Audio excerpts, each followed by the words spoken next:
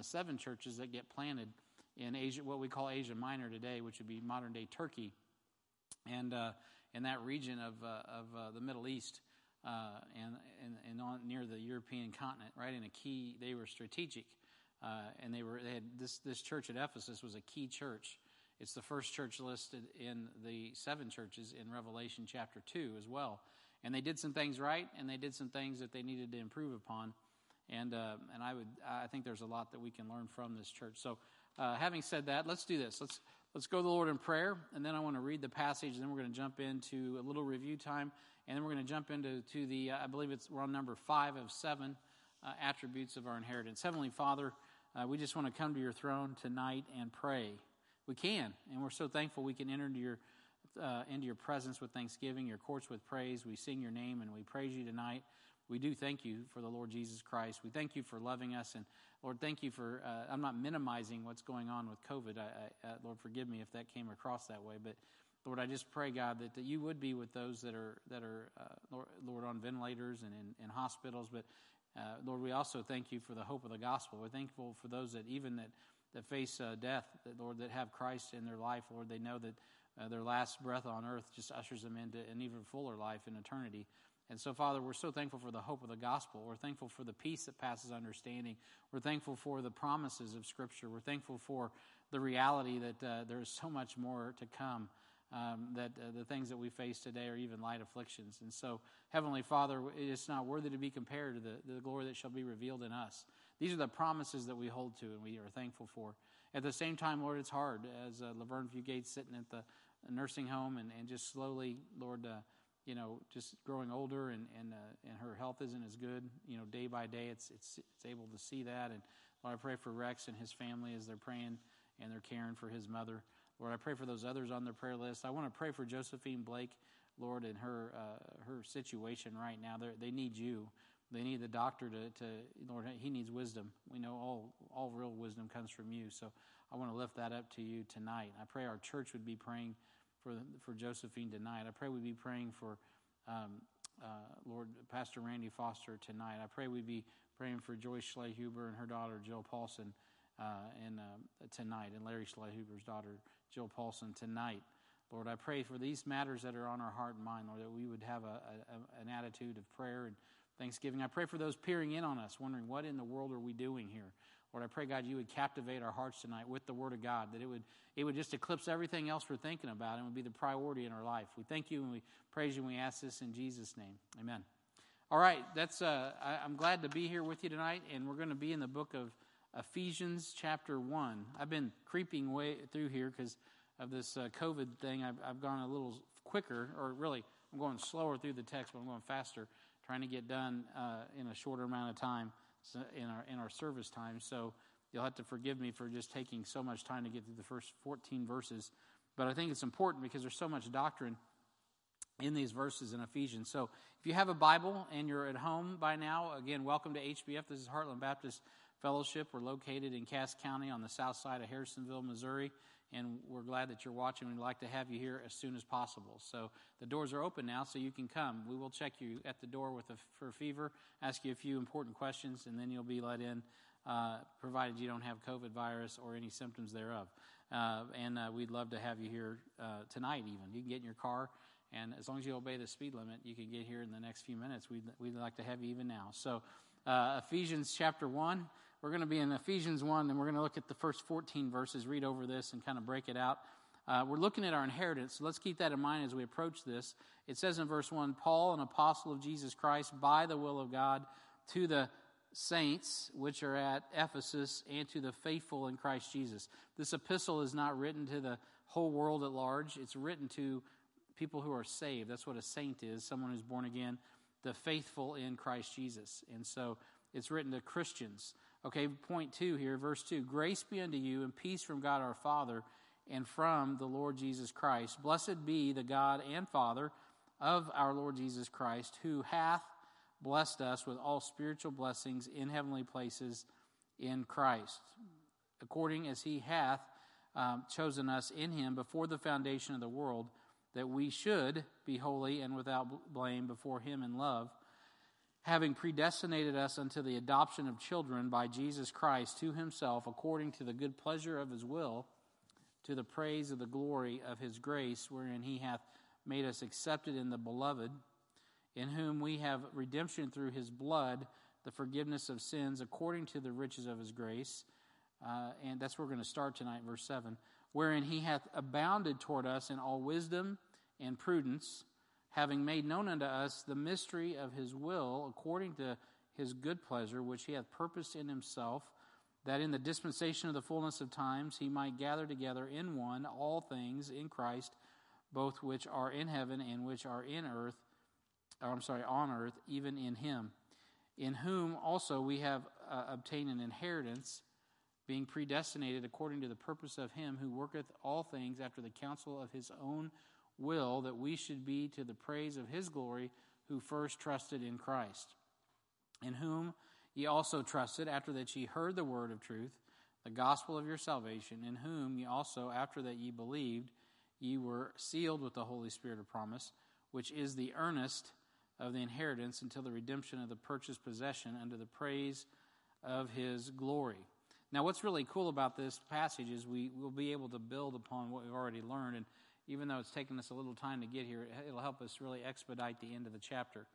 And so if you're just joining us, we're here at Heartland Baptist Fellowship. We're in the book of Ephesians in the New Testament. We're looking at the first 14 verses, and we're talking about Ephesians and how our identity is revealed through Christ's sufficiency. So the first two chapters deal with Christ's sufficiency and the deity of Christ. The second two deal with the church's unity, and the third two deal with the Christian's duty. And so the title is Revealing Our True Identity.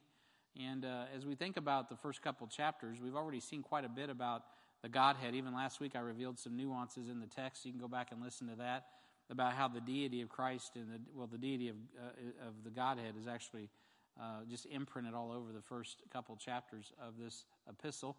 And that has everything to do with our inheritance, because we're seated in Christ. And then how, when we get to chapters 3 and 4, we'll talk about our unity as we understand what God is doing in this time through the church. And chapters 5 and 6, we'll talk about our duty. We've already seen Paul's introduction in verses 1 and 2. We've seen Christ's blessing to us. That's what we're looking at right now. We're hopefully going to finish that tonight in the time we have remaining. And his blessing to us is our inheritance that we have in Christ. He is our blessing. And then after that, I'm going to look at the rest of the chapter. And the rest of chapter 1, verses 15 through 23, which we haven't looked at, will be a prayer that Paul's offering for us, so we can actually see is this prayer being answered in our life. This is conversation between a man who had you in mind, just like Christ had you in mind before you were even born, and what God has in plan for you, in store for you. So that's some pretty cool stuff to think about. So we've been looking at Christ's blessing to us. And that was the first thing that we saw is all spiritual blessings are in heavenly places in Christ. I spent some time talking about that and how important the word all is. And then we got down to the part of chapter 1. We got down to verse 4 where we need to start counting our blessings. And we started off by talking about how he chose us, how he predestinated us, how he accepted us. And then that's as far as I got, I guess, was the fourth one, or the third one, how he accepted us. Tonight I want to pick it up in that took us down through verse 6. So up on the PowerPoint, did I give you all of that so that they could, that's good, just let's start there. This is where we are tonight, and if you've been, that's where we left off last week, and if you've been following along with us, we left off in verse 6, which is important because it says he's accepted us in the beloved. Let me quickly ask you a question to all 400 of you that are in our 117-seat auditorium right now. Just kidding. How many, who is the beloved in verse 6?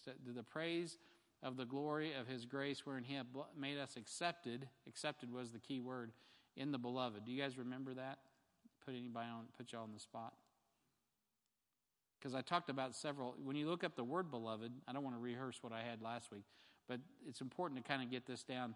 When you go through, first we saw in the context, the beloved, actually Sharon helped us remember that, Sharon Familiar, or Sharon De Leon Familiar.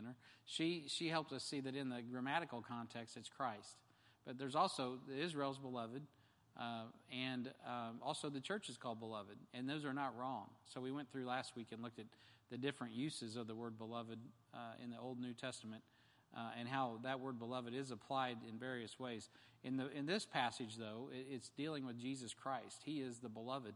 And we left off talking about how, remember when Jesus was like in the Mount of Transfiguration and at his baptism, the Father would say, "This is my beloved Son, in whom I am well pleased."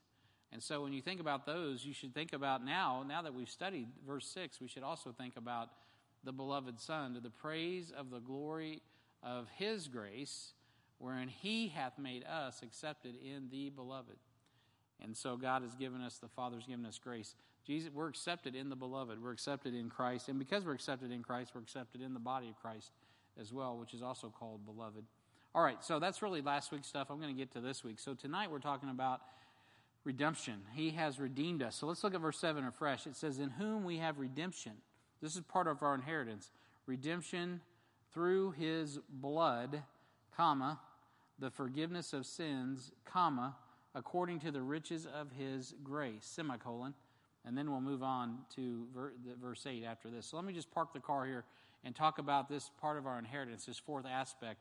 You know, we talked about being chosen and what that really means, and that was tied in with our adoption. We talked about, or so was the predestination, chosen, being predestinated in Christ, being accepted in the beloved. All of those things rotate around the person of Christ. Well, you wouldn't be surprised then to know so does our redemption, right? So redemption through his blood. So the phrase redemption through his blood, that phrase is found twice in the Bible. In the New Testament, it's actually where you're going to find it. The first one is obviously here, and then the second one is in Colossians. In Colossians 1 and verse 14, the Bible says there, "In whom we have redemption through his blood." Literally the same exact words. Paul wrote both epistles. And then he goes, "Even the forgiveness of sins." And so, you know, sometimes people talk about sin and sins, you know, the sin nature that we inherit from Adam versus the sins that we do, particularly, right? Because we all are sinners by nature. We're born with an Adamic nature. Before we actually even have a conscience to know that we're sinning, our proclivity in our flesh is to sin, to do things that are not honoring to God just by our nature. But because of Christ, we can be forgiven not only of sin, but of sins, the things that we knew not to do, and we did them anyway, which happens as we get older. We start to willingly disobey in regard. It doesn't take us long, though, actually. If you've raised children, you know that comes quick because it is in their little nature. That's why they need to be redeemed, right? We need to all be redeemed. So the first mention of the word redemption helps us understand its meaning in the use of the Word of God, because you've heard me talk several times now about the principles of Bible study. There are certain aspects of Bible study. One of them is the principle of first mention. So tonight I want to just go back to Leviticus, and I just got to confess my faults one to another, right, and be healed. So I was really pressing for time this week, so I didn't get the fancy outline on the website, so I apologize for that. And I did not get all of the things that we need even in the PowerPoint. So it's kind of hit and miss tonight. So forgive the sound booth folks tonight if they're like struggling to know what in the world's Brian. Where's he at now? Because some of what I have is up in the PowerPoint, and then other things are not in the PowerPoint. But anyway, it's kind of confusing. So I'm in Leviticus 25, verse 24, and this is where you're going to find the first mention of the word redemption. And the word redemption, even though the fill in the blank was redeemed, if you're still using a fill in the blank, the word that I really want to key on in the Bible here is redemption, because that's the word that we find in verse 7 and in Leviticus 25, which is really, Leviticus 25 is a great outline, and I'm going to run you through some things in this. Verse 24 says, "In all the land of your possession ye shall grant a redemption for the land." All right, so let's talk about this word redemption in regard to the land for just a moment. And I don't want to tarry here, and I don't want to bog you down with boredom in the Old Testament, so just hang with me here. But in Leviticus, God, Levi, of course, that's the tribe that was the steward of the priesthood. They didn't actually have an inheritance physically.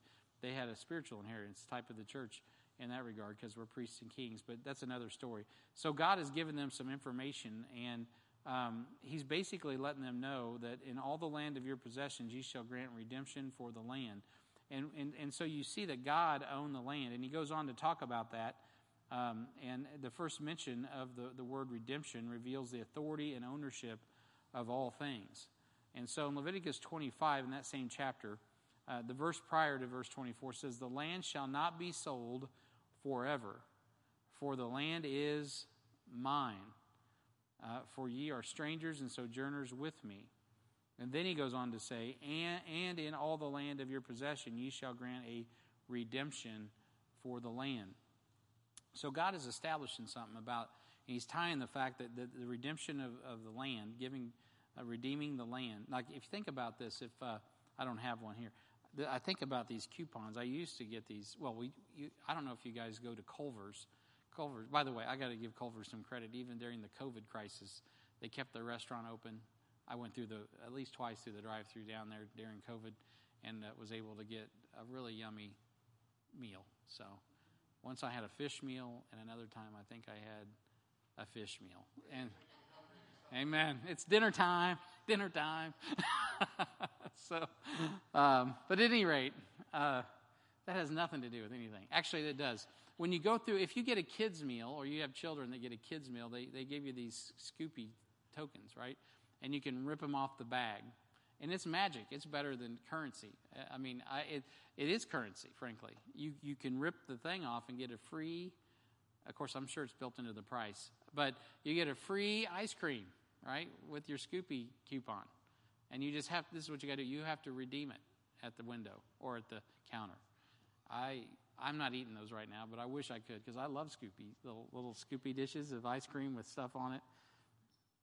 Tom Ford's here, man. I'm sorry, I named you. He didn't like being in public, but my brother, you love some ice cream. I know that. So, anyway, or custard, whatever. It's all the same to me. It's all yummy going down. So you got these things, and so you go to the window and you say, this is not. It's not worth anything, really. Like, if you just ripped off a Scoopy token and say, "What would you give me for this paper?" It's not worth anything. But someone at Culver's says, if it has this ink on it and it came off the back of our bag, it's worth this. I mean, it has value when you bring it to the Scoopy token guy, and he gives you your ice cream. And I mean, I feel encouraged every time I do that. And so, but it's no good. It really is no good.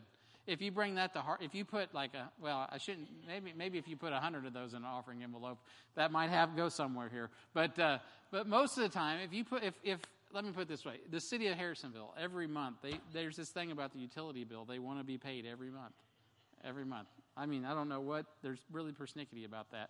And so if I took even 150 Scoopy tokens off the back of those bags, and I put 150, I could even use the gifts that go with them. There's two parts to the Scoopy redemption token thing. Anyway, I could put all of that in an envelope, and I could mail it to the city of Harrisonville and say, man, I know my bill this month's $150 U.S. currency, but I got this other thing called Scoopy tokens from Culver's, and they're valuable to me, and they should be valuable to you. Here you go. You know what? They're going to say, that's not what we're looking for, man.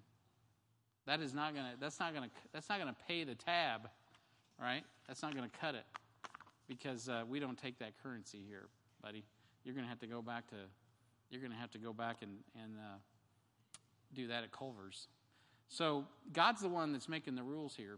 And it's interesting, because when this word redemption comes up, he's the one kind of setting the parameters for redemption and what is valuable and what is not, and what is acceptable and what is not. And so one of the things that he talks about with the first mention of the word redemption is the land. And he says, hey, in verses 24 and 25 of Leviticus, first mention there, that I'm the owner of the land.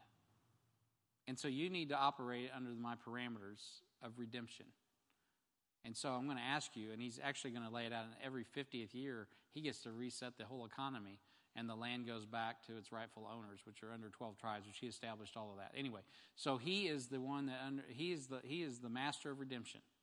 We're going to see a little bit more about that as we go. And then God also not only owned the land in the nation of Israel, and he still does, by the way. A lot of prophecies transpired in the last 70 years to really demonstrate that property in Israel today is God's property, not to be confused with the gospel band that was God's property a few years ago. But anyway, that's a whole other discussion. So God he purchased, or he redeemed his people. He found them valuable. He redeemed his people. So God goes on to exercise authority and ownership of the people of Israel in Leviticus 25 and verse 38. And this is what he said there. And do you guys have that verse queued up? I don't know if that's in the works, Leviticus 25:38. Okay. Well, I'll read it. Or you can, if you have a Bible, you can turn there and look at it. In the old days, we had to open up our Bibles and turn to the pages and then read out of the Bible. It was crazy before tablets and phones and PowerPoint. But anyway, so it says there, I am the Lord your God, which brought you forth out of the land of Egypt to give you the land of Canaan to be your God. Okay, and so in Leviticus 25, verse 42, he goes on to say, for ye are my servants, which I brought forth out of the land of Egypt. They shall not be sold as bondmen. And he goes on in Leviticus 25 and verse 55 and says, for unto me the children of Israel are servants. They are my servants. I brought forth out of the land of Egypt. I am the Lord your God. So the people are under his possession. He owns them as well. He brought them out of Egypt, and he purchased them, in essence, when he did that. And, of course, he instituted the Passover and all those other things, which are picturing how he would redeem not only Israel, but the whole world of their sin. And then the third aspect that you can find in Leviticus 25 is then, because he is the owner of the land, and then the people that possess it, he's the redeemer thereof, he's the one that has ownership of it, then he says, hey, and by the way, then now you, because you're my servant, need to treat your brother properly, because that's what I said. So we see that further in Leviticus 25:25, where he says, if thy brother be waxen poor, and hath sold away some of his possession, and if any of his kin come to redeem it, then shall he redeem that which his brother sold. You have to give that property back to his brethren, because it belongs to them and their inheritance. So you think, well, what in the world, Brian, does that have to do with anything? Well, you're going to have to hang with me for just a few more seconds. So God has a plan for redemption. In the Old Testament, it's a picture. This is also going to be part of how God administrates his kingdom. Really, here in a few more verses, we'll look more into that. In the fullness of time, Jesus Christ owns the earth. Okay, I'm going to take a time out and just talk about that. This is totally not in my notes, but this is important to where we are in time, because that's actually what's on the agenda next for prophecy. That's kind of why it's important to study Ephesians right now and get the aspects of Christ's deity and his ownership. Because what happened, in the life of the nation of Israel, coming out of a promise of faith with Abraham and working through Abraham, Isaac, and Jacob to these 12 boys that become 12 tribes that become a nation with a promised land, an inheritance that we've even had 2 world wars over the last century to establish that reality, whether the powers that be knew it or not. It was already prophesied long ago. Daniel had it already laid out from the dream of Nebuchadnezzar. Okay, all that stuff is biblical. So when you get to the big showdown that's about to come in Daniel's 70th week, it's really all about this issue of redemption. Who owns the planet? Who is the rightful owner thereof? So that's why you see, for those that think, Bible-believing Christians like myself are like kind of wackos when it comes to globalism and all of that kind of stuff. And, we get on the tinfoil hat. And well, there's a reason for that, because we understand that there are forces at work that will, in the near future, try to wrest the authority of Christ, right, away. So, and a good practical example is we are all for conservation, right? I think most Christians are for conservation. I take my paper and my toilet rolls. I got one at home right now sitting. I got to take it out of the bathroom and go throw it in the recycle bin. All the stuff we do, the recycle thing. I don't like seeing. I don't even think we need plastic bottles. We should all go back to. We should get rid of these petroleum bottles and go back to glass bottles. They're funner to break when you were a kid on the road. But anyway, we used to recycle before recycling was cool, right? Because we all used glass bottles, and the mail guy and the Coke guy would all redo the bottles, And okay, so it's not about. I think the EPA is a good thing if it's monitored right, and I've actually personally been involved. I can't speak to the details in projects with the EPA that are good. I'm thankful for the EPA, because I've seen some things go on That if it wasn't for the EPA, you don't know what kind of chemical cloud's going to come floating underneath your daycare. So praise God for those things. And so we're not against having a clean environment. But what the reality is, though, is when it comes to people's carbon footprints and who really and taxing the air and taxing the natural resources that God has given to everybody, well, you got to be careful there, because there are people that will have designs on the creation, on God's creation that He's given to everyone. Right? And we know that's coming. There's going to be people that lay claim to this planet that aren't Jesus. And they're going to be deniers of they're going to be false. They may not deny the Lord Jesus, but they certainly are not going to obey Him. And so these are times where redemption, understanding who owns things, is really important. So God had to lay this out in the nation of Israel. So when it comes to people, right? So I'll just use a practical example. So I don't really believe that Chairman Ping, or whatever his name is over in China, whoever the new chairman is that replaced Chairman Mao generations later, I don't believe he owns one soul in China. Now, he doesn't believe that, because that's not what the Communist Party teaches. But I don't believe that, because that's not what the Bible teaches, right? And so that's why slavery is an anathema to born-again Christians. And so these are things, Jesus came to set the captives free, and that's why Jesus is so threatening, because he may own everybody, but he doesn't enslave anybody, right? And he lets them go free. And so it's an amazing thing that God does. And if you are going to be a slave, you want to be Jesus' slave. You don't want to be anyone else's, let me tell you, because Jesus is the only benevolent dictator we're ever going to know. So in Psalm chapter 130 in verse 7, it says this. It says, "Let Israel hope in the Lord, for with the Lord there is mercy, and with His plenteous redemption. And He shall redeem Israel from all iniquities." So He's going to redeem them. He's going to save them from all iniquities. Now that's a prophecy to Israel. Now we know that when He came to save Israel, He saved the whole world, right? That was always in God's agenda anyway. So Brian, what are you saying? You're getting off on tangents. I know I am. Let me get back where I need to go. So let's go to Galatians in the New Testament. Galatians chapter 3. Keeping all this discussion of redemption in mind, because redemption and value and paying for things it all goes hand in hand when you're talking about the word redemption. It implies we've been purchased. The Apostle Paul wrote, in my mind, the best explanation of biblical redemption to the Galatians, a group who were being bombarded by Judaizers, who probably should have understood what we just talked about better than I do, even in Leviticus 25. And he says this in verse 10 of chapter 3 of Galatians. He says, "For as many as are of the works of the law are under the curse, for it is written, Cursed is everyone that continueth not in all things which are written in the book of the law to do them." All right, so let me just pause for just a moment. So there in Galatians 3:10, Paul's laying down something. He's saying, look, I mean, the law is not bad, but the problem with the law is that it's perfect and we're not. That's in essence, that's the long and short of it. So if you can't do all that's in the law, it's the law itself that judges you guilty. That's why we've all sinned and come short of the glory of God, because only God is capable of fulfilling the law. And that's not okay. It's okay because not only did He make it's not an impossible standard because it was met in Him. It's just a perfect standard. And that standard was met in Christ. So let's keep going and see what Paul says, because he's going somewhere. He says, "But that no man is justified by the law," he says, "but that no man is justified by the law in the sight of God, it is evident. For the just shall live by faith." Now, but Paul says a mouthful there. And he's appealing, as he did even as Jesus did to the Pharisees, that, Abraham was justified by faith. Before there was a law of Moses, Abraham was counted as just. If you go to the Hebrews 11, there's many men there that are counted as just. Just Lot. Just Lot was before Abraham, before the law of Moses, and he was counted as a just man. Because it's faith that justifies a man, not works. Always has been that way. And the law is not of, and that's what it says in verse 12, Paul's pointing out, and the law is not of faith, but the man that doeth them shall live in them.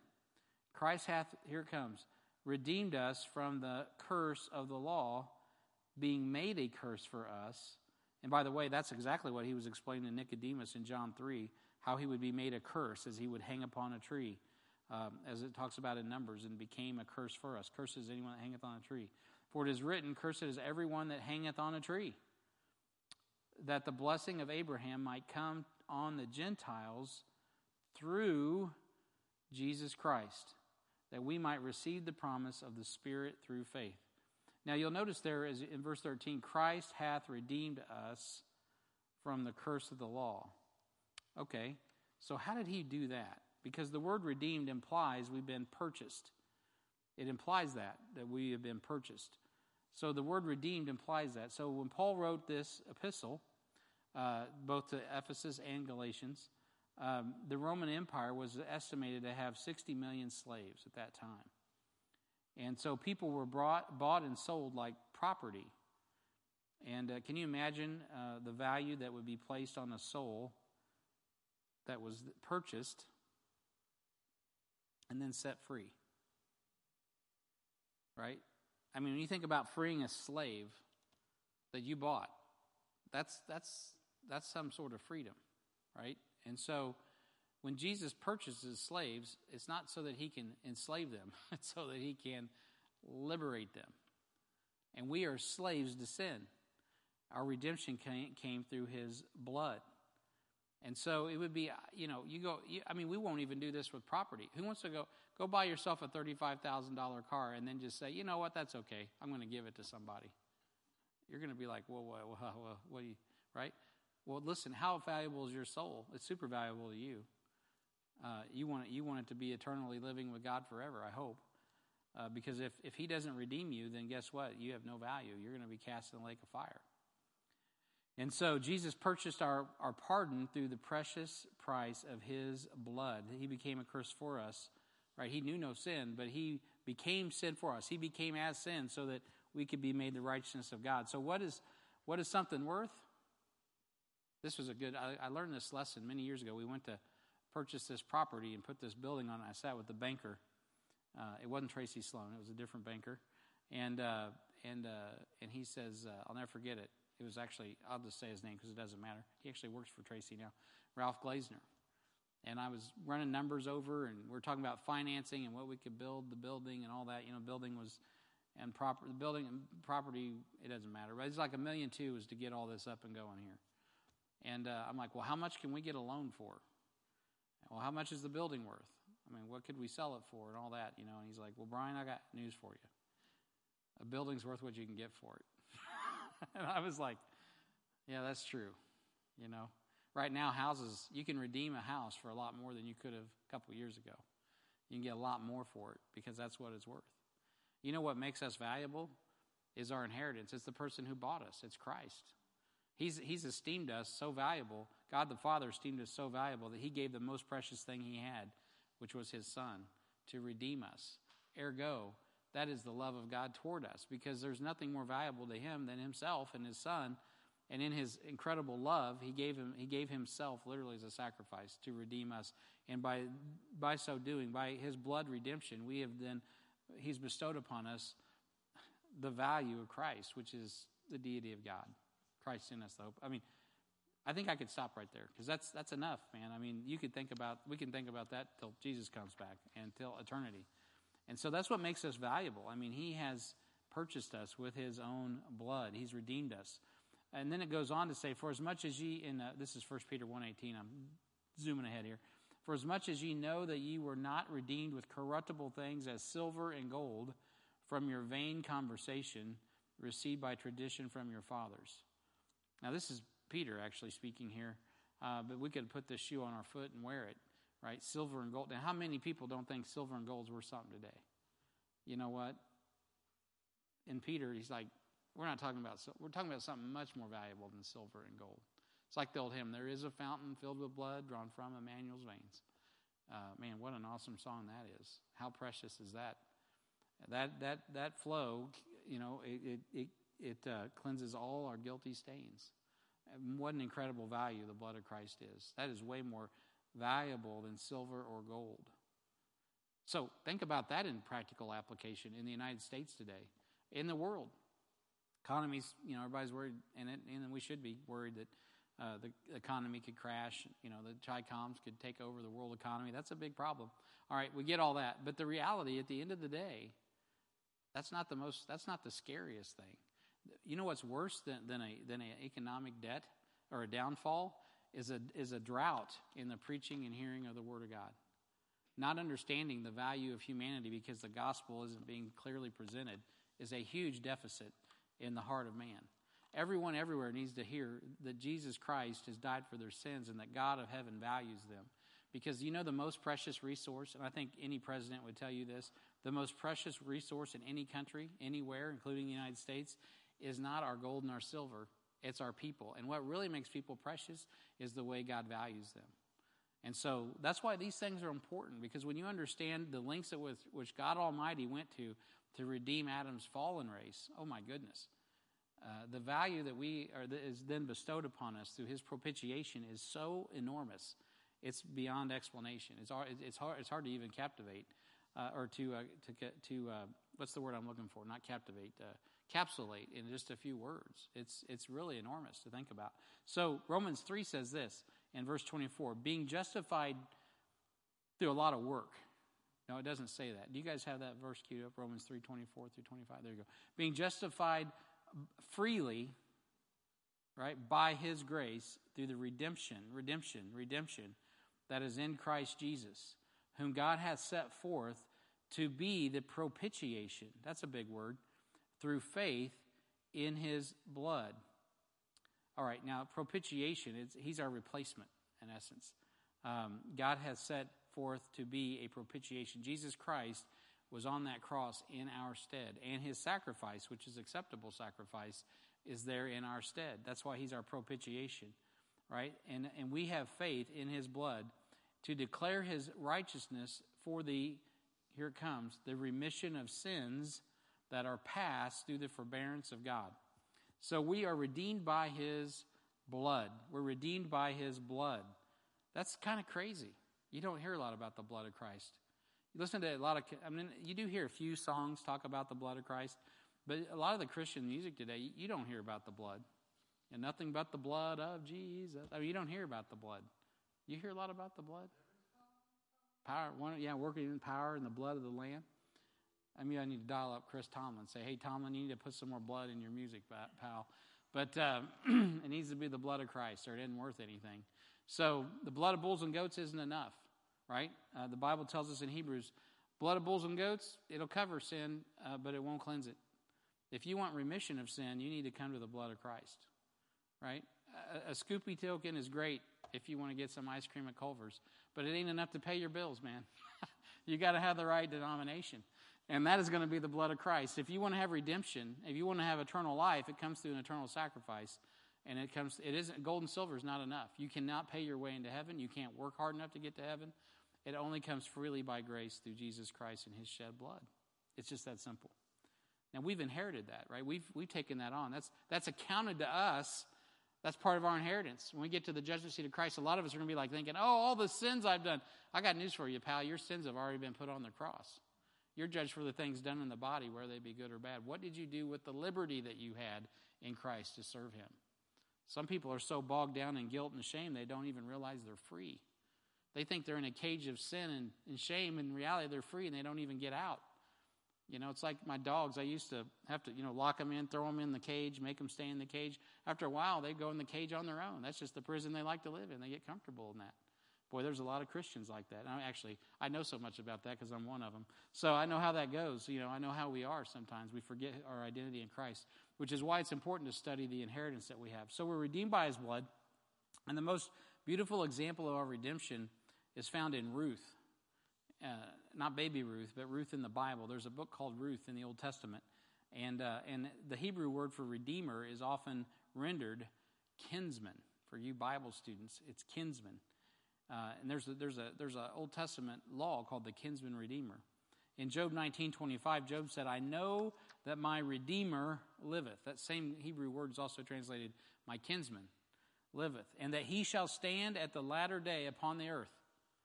So Job is saying that. Job is saying that before the Old Testament's written. Hey, I know that my Redeemer liveth, and that he's going to stand on the earth. In the latter day, he's going to stand on the earth. So 11 times in the book of Ruth, the Hebrew word, it's pronounced Gaal. Not that matters.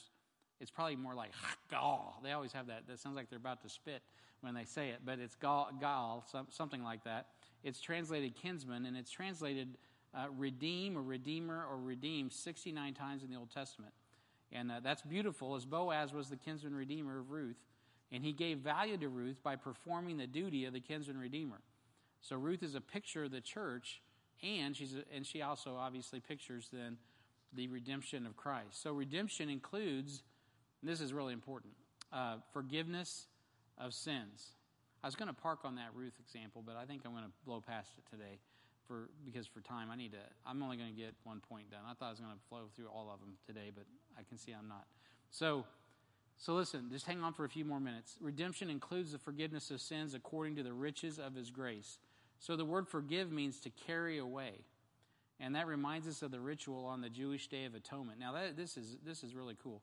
So if you go back to Leviticus 16, and we're not going to do that because we have to read 34 verses, and we don't have time for that. First, the priest killed one of the two goats and sprinkled its blood before God on the mercy seat on the Day of Atonement. Then he confessed Israel's sins over the live goat and had the goat taken into the wilderness to be lost.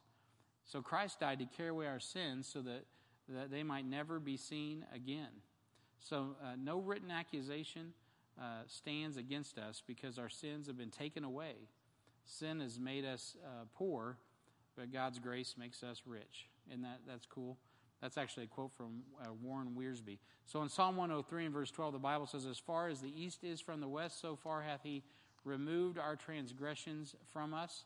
John chapter 1 says, the next day John seeth Jesus coming unto him and saith, behold, now think about it in this context, behold the Lamb of God that takes away the sin of the world. Jesus being that Lamb of God is obviously our redemption. That's what the Passover was all about. We talked about slaves in the Roman Empire. How easy would it be for a slave to identify with the children of Israel in bondage and a lamb being slain and God then letting the children of Israel go free so that they could go into the promised land? Man, what an incredible picture that is. And that's exactly what happens to us. We're in bondage to sin until we recognize that Jesus, the Lamb of God, died on the cross 2,000 years ago, almost, not quite that long ago. And he died on the cross for our sins. And when he did, his blood was shed. Blood and water came out, and he redeemed us from our sin. And he is what we bring as our redemption ticket. God, you will not accept me unless I have this sacrifice. I claim this sacrifice by grace. I call upon the name of the Lord. Thank you. I believe it. You saved me through your Son, Jesus Christ. The Bible promises in his word, not my word, his word, that you are saved. When you call upon the name of the Lord, you're saved. Because you're bringing the right currency to pay that sin debt. And it's not your works, and it's not gold, and it's not silver. It's not the Old Testament law. It is the one who fulfilled the law and is the Lamb of God that takes away the sin of the world. Your faith in his faith is what gets you saved. You believing that Jesus actually accomplished what he said he did, and believing that alone is what's going to ring the bell, so to speak, and get you into heaven. And man, that blood is important. It's the blood of Christ. Without the shedding of blood, there is no remission of sin, says in the Old Testament. So we need to understand that our shedding of blood isn't a bull, it isn't a goat, it isn't our own. You know, in a lot of works-based religions, both Islam and Roman Catholicism, they have a thing called self-flagellation. They'll put whips and cords together, even to this day, and they'll whip themselves bloody. And they do that for, it's called asceticism, but it's basically to earn favor with Allah if you're a Muslim, or with God if you're a Roman Catholic. Same root. It doesn't really matter. It's both. There's only two religions. There's works and there's grace. And man, grace comes through the blood of Christ, man. We're saved by grace through faith. We'll get to that in chapter 2. Okay, I'm getting off on a tangent. So Jesus left my sin. Where's my sin at today? So we're talking about our inheritance, right? Where's my sin today? Do you know? It's under the blood, right? It's nailed to the cross. It's as far away as the east is from the west. There's several different Bible verses that we could appeal to. A sea of forgetfulness. Amen. My sin, Ron's sin, I think everybody in this room sin, but I don't know who's saved and who's not. So I'm just saying. But if you're born again, your sin, it's covered. It's under the blood. It's cleansed. It's more than covered. It's cleansed. So Jesus left my sin on the cross under the blood, as Ron was saying. So Colossians, actually, I like Colossians 2:14. It says, blotting out the handwriting of ordinances that was against us. You know, it's like when you get pulled over, you're like, you thought you were just speeding, but now you find out you got a parking light out. You don't have the tags right. There's just all this. You had a blotting. You had all this stuff. I thought officer, I thought I was going the speed limit, right? No, he says, blotting out the handwriting of ordinances that was against us, which was contrary to us, and took it out of the way, nailing it to his cross. Right? Jesus was accursed. He got nailed to the cross. Romans 4:6 says, even as David hath described the blessedness of the man unto whom God imputeth righteousness without works, saying, blessed are they whose iniquities are forgiven and whose sins are covered. So, our sins are covered in the blood and thereby cleansed. In Hebrews 10:4, the Bible says, for it is not possible that the blood of bulls and goats should take away sins. It's just not possible. It can't take them away. But Revelation 5:9 says, and they sung a new song, saying, thou art worthy to take the book and to open the seals thereof, for thou wast slain and hast redeemed us by thy blood out of every kindred and tongue and people and nation. Woo! So I got to stop there, and I don't want to because I want to get through the rest of through verse 14. But if I do that, we'll be here for another 20 minutes, and I know you guys aren't going to want to wait. So this is what we're going to do. I want to end where I started. I was talking about redeeming us and redemption on this point number 4. That's what we've inherited, redemption. We've had our sins cleansed. But you'll notice that Revelation 5:9. It's kind of timely that we end here. There's a new song out, or a relatively new song, about who's worthy to open the seals by Chris Tomlin. Anybody heard that? He is. It's a cool song. It's got some lyrical issues. We're working on that. But Revelation 5:9 is exactly what I was just talking about a little while ago. This great scene in Revelation 5 where everybody, and I'm there, and if you're born again, you're there. John's looking at us. We're there. We're hanging out in that scene. We're already there. That's us yet future. Go read Revelation 5. It's amazing. We're hanging out there around the throne. All right, so we're going to be hanging out there around the throne. And this scene's going to happen. And there's going to be this book, or this seal, that needs to be opened. And it's the book, because it says the book's in verse 9. And nobody's going to be able to open it. And you know what? Eventually, Jesus is going to stand up, because John's weeping. He's going to start crying. He already did it. He was in, however that worked. Anyway, transported to the future. And he's weeping. And finally, the angel's like, hey, relax, bro. The Lamb, he's got it here. And so Jesus stands up and he opens the seals. And we should rejoice because he's the only one worthy. But I want you guys to understand, if you were in my Revelation class, Sharon, I'm not going to put you on the spot, but you might remember what I called that seal, that book. A lot of the Bibles, especially these King James Bibles, they'll actually emulate that. It's good preaching. There's 7 little marks, 7 seals across the back of a King James Bible most often because of Revelation 5:9, the 7 seals. But mine's got that too. Who's worthy to open? Oh, all right, that's cool.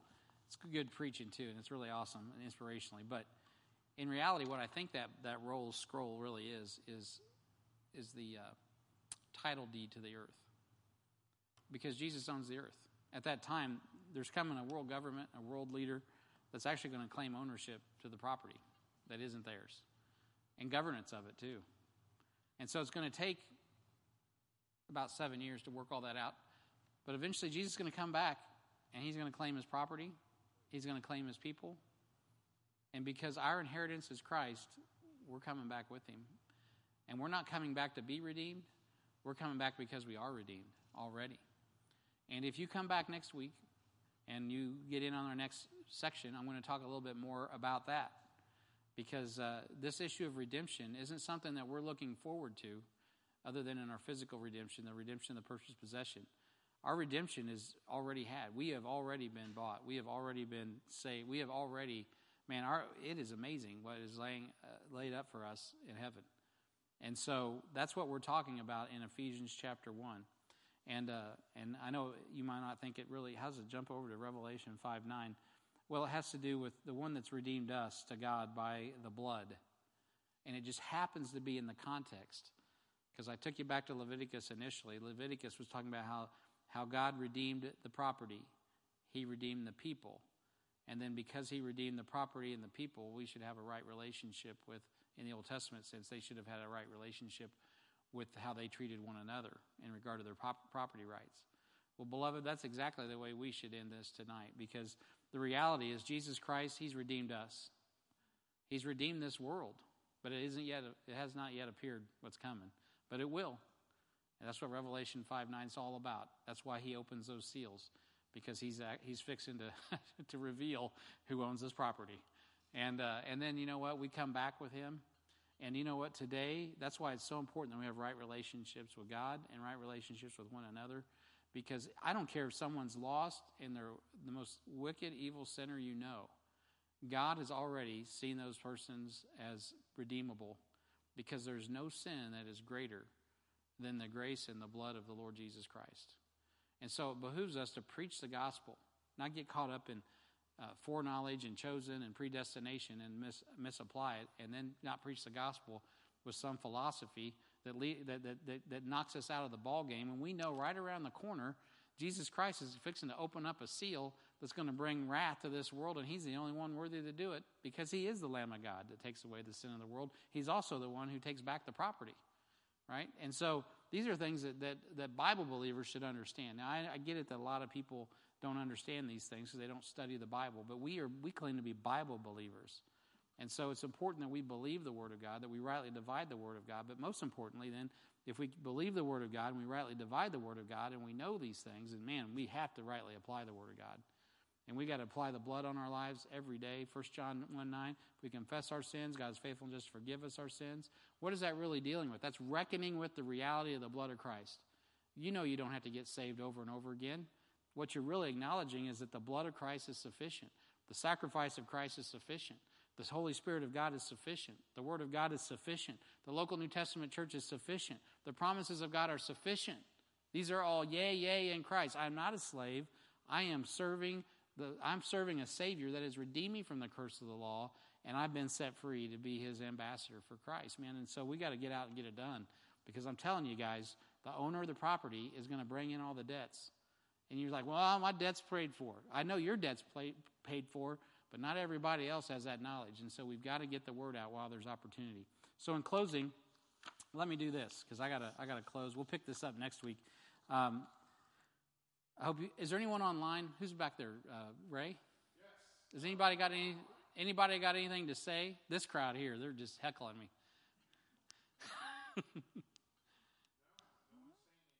They've all went to sleep. I understand. So they're like, man, that guy went from teaching to preaching.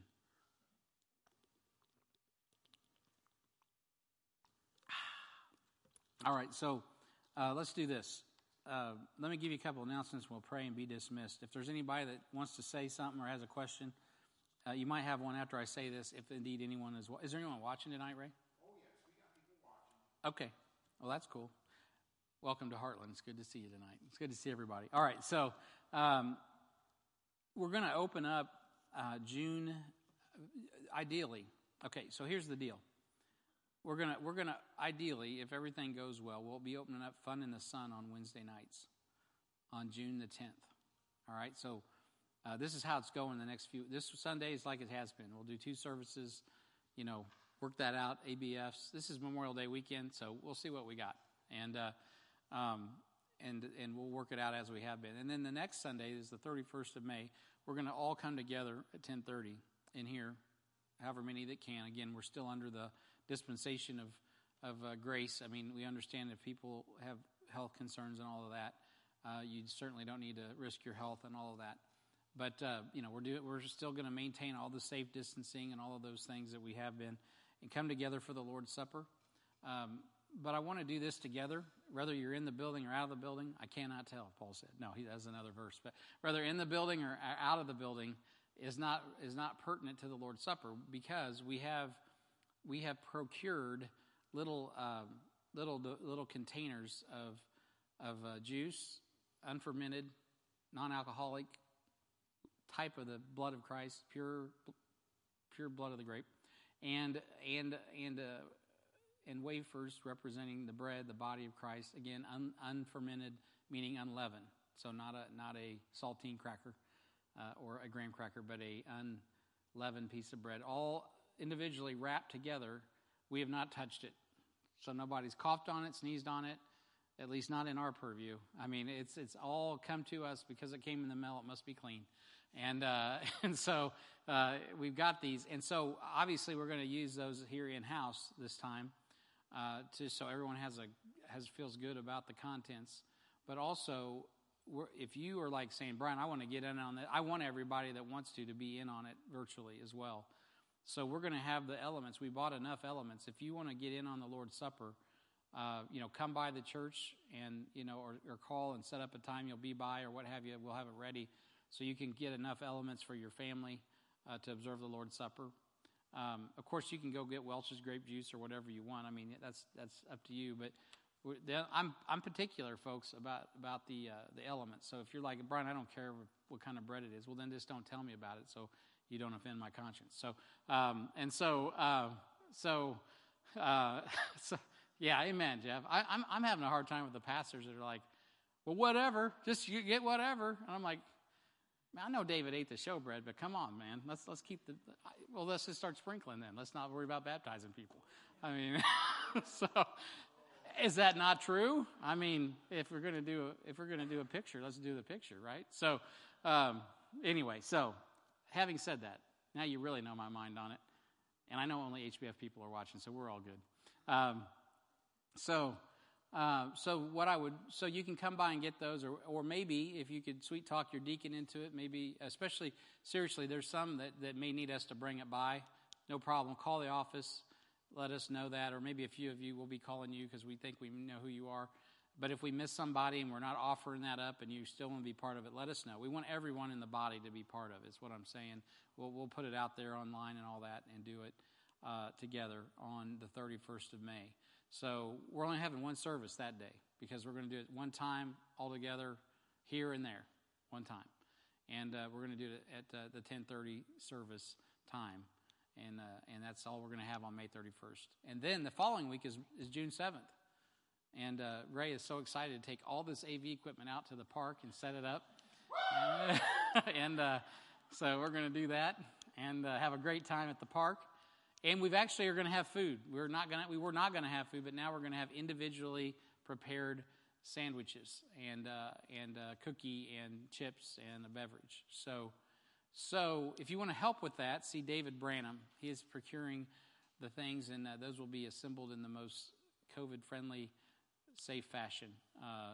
6 feet between every piece of meat. I don't know, but we'll assemble that all together and we'll get that, and we'll distribute it in a way that's easy for folks to get a hold of without breathing on each other, and that'll be a good time. So the 7th of June, we're gonna be at the church in the park. That's a 10 a.m. start. It's going to be a great time, and then on the 10th, following that, is Fun in the Sun.